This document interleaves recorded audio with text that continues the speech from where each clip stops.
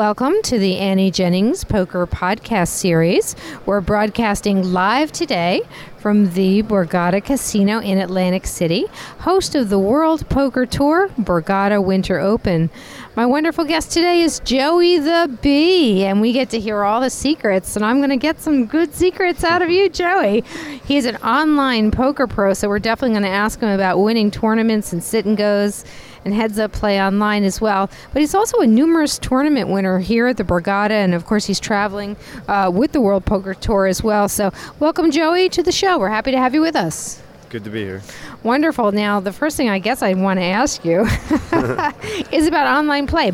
As you know, we have tens of thousands of listeners to our podcast series, and everyone wants to know how to avoid being knocked out of tournaments and sit-and-goes in online play. Do you have some tips for us? I know that's a loaded question, though. It's pretty loaded, yeah. It's there's no magical pill that could solve that question, you know. Sure. What do you feel are some of the mistakes that let's talk about the entry level or the intermediate type of player.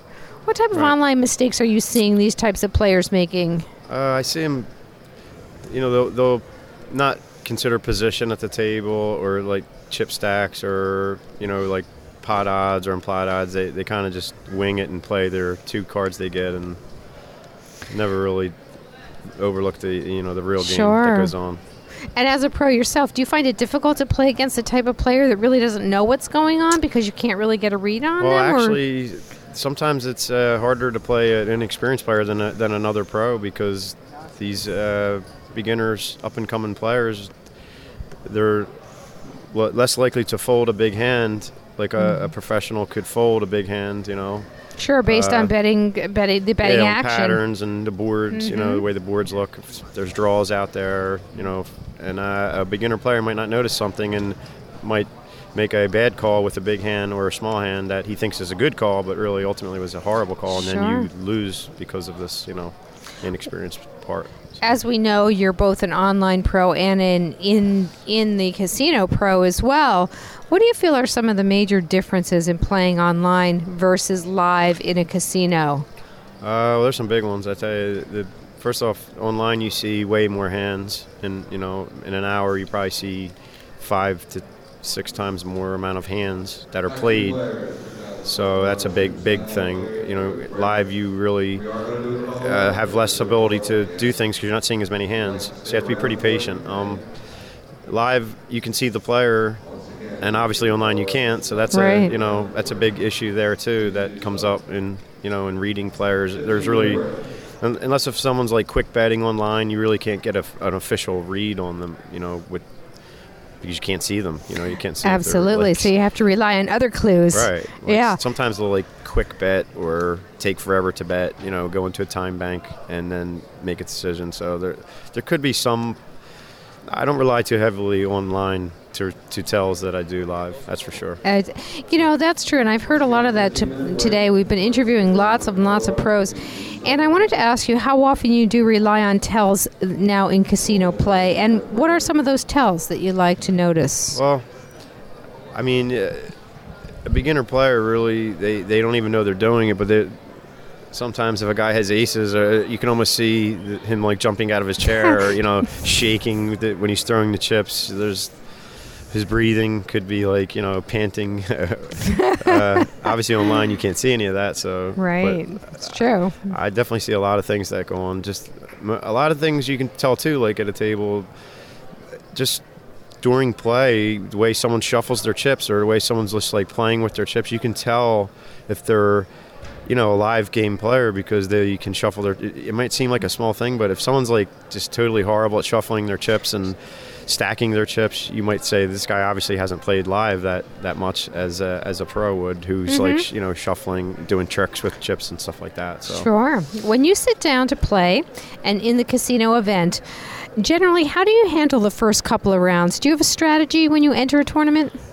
Yeah, I definitely have a strategy. I guess I'm known as a pretty tight player early on. I really don't want to get involved with some big hands early because I want to control the pot. And, early on is when you're more likely to lose with aces or kings to, a suited connector or small pairs because the blinds are so low, your raises only can be a certain, you're not going to make these huge percentage of stacked raises with aces. You'll make a normal raise, 3-time raise is easily called by small pairs. They can flop sets on you, so they're more likely to lose early on. That's a great point. These big pairs, so. Absolutely. A lot of our listeners do want to become great players. They do want to become professional players. How do you recommend players go from good to great players? I think it's a process, really. You got to, you could say I'm a pro right now. I just consider myself still learning the game. I'm learning still. And right. I believe you have to be a student of the game. I do read books. I play online every day when I'm not playing live. So that's what's really got me to the next level is putting time in, really putting the time in. And then really trying to look back on maybe where you busted in some tournaments, looking back on the hands. There's some sites out there right now, online sites like Poker X Factor, like they're learning sites right now online, and they have these things on there where you can actually download the hand histories of your whole entire tournament, and you can go look back on your tournament and see what hands cost you chips, that you played in what position. It really has, the online game in the last 3 years has gotten very tough, very, very tough compared to how it was when I originally broke in the game. Absolutely. Do you recommend, so you're recommending that people do read books. What about adapting the book knowledge to an individual style of play? Well, there's a lot of books out there right now, and some of them contradict each other also. So to me, it has to do with you as a person, how you are, how you want to go upon your game. Someone could be a loose aggressive player, someone could be a tight aggressive player like myself. It's really your how your character of your own self, how you feel you are and how you want to portray yourself at the table. One day I might be at a table and they have me as a tight player, and I might be the loosest player in the world that day because of the tight image that I have gotten throughout the years because of playing that way. So sometimes it's afforded me to benefit off of that strategy too, where I can loosen up a little and they give me the respect of, wow, he must have a monster hand here. He's re-raising me. It's Joey the Bee. He has aces, obviously. I'm folding, and I might have nothing, so it definitely, it has its good and bad, Sure, absolutely. Aspects of the game, it's a very complicated game with a lot of nuances, as we know, which of course is why everyone loves it, because every hand is different, and it just is so engaging. It's intellectually stimulating, emotionally stimulating, and rewarding. It's really a fascinating game. There's no question about that. One of the most difficult areas our players, our listeners, have is in learning how to read other players at the table. Do you have any suggestions on what you found to be generally true? Is it betting patterns that you like to watch? It's definitely betting patterns. It's position at the table. If a guy limps an early position, and then there's a couple more limpers, say, and then maybe a late position raise, and then all of a sudden the original limper might re-raise this huge raise. Obviously, he slow played a big hand, so you would open your eyes and say, okay, he wouldn't limp and then re-raise with nothing here. It's not like a. So you really have to be asking yourself the question, why would a player play like that? Right, so really paying attention. I guess it takes extreme concentration as well. Yeah, and I sometimes I wear headphones at the live game, and sometimes I don't. Lately, I've not been wearing them early on to really get a feel on my table, to study each player. I really have lately made a part of my game to really study every player at the table when I first get there and really watch the way they bet, the way they act when they look at their cards. I watch them, Doyle Brunson had taught me that years back, to watch, you can almost see in their face, when they look at their cards, if they're a beginner player, that, wow, he just looked at a monster, or, he's just taking a shot here with, any two cards. It's something that I don't think it's got to be a gift too, though. Not some people are better than it than others.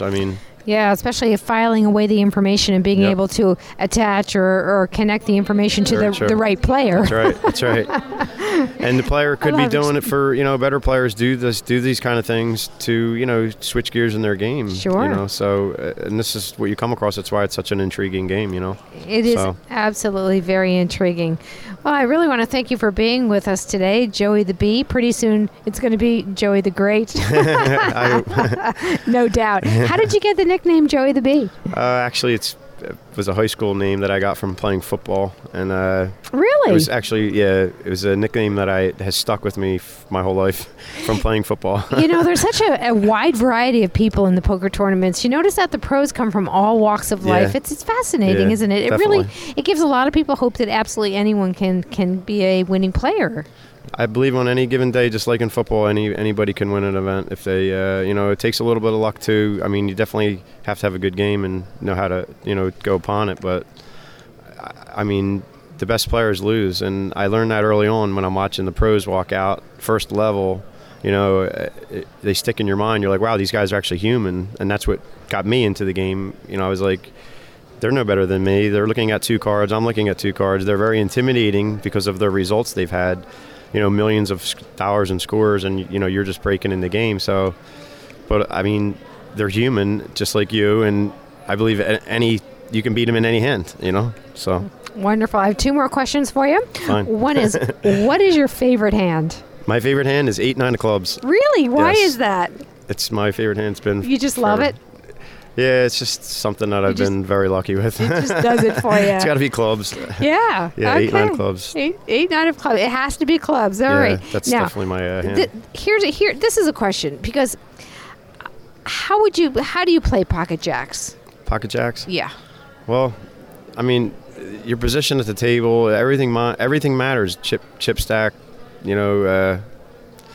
position, with the blinds and antes it all has to come into play with the jacks, where you're at. Yeah, I mean, I don't like the hand obviously because it drags you into big pots and you easily could be getting overcarded, and It's a tough hand to play. Do you think that pocket jacks are probably the most overvalued hand?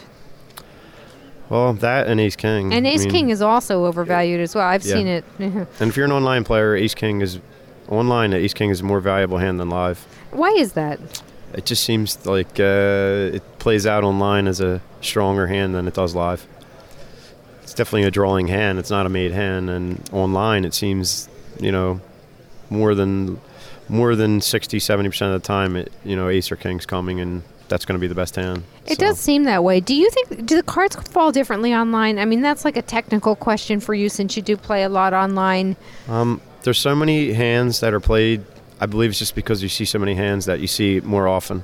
So many hands in the hour, and if you're not just playing one tournament. Like I'll have multi-tournaments, like 3 or 4 tournaments going at the same time.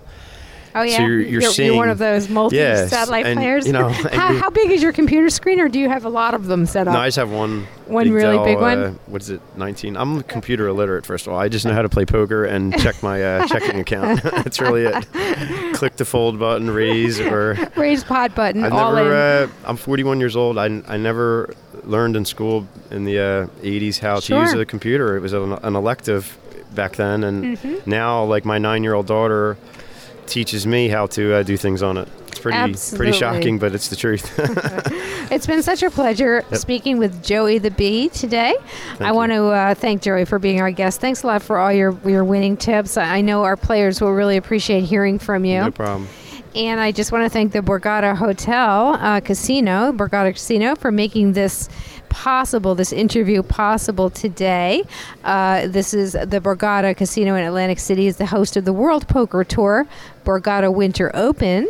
And for more information on the tournament schedule and all the wonderful things going on here at the Borgata Casino, please visit www.theborgata.com. Thanks again. We'll see you again, Joey. Thank you.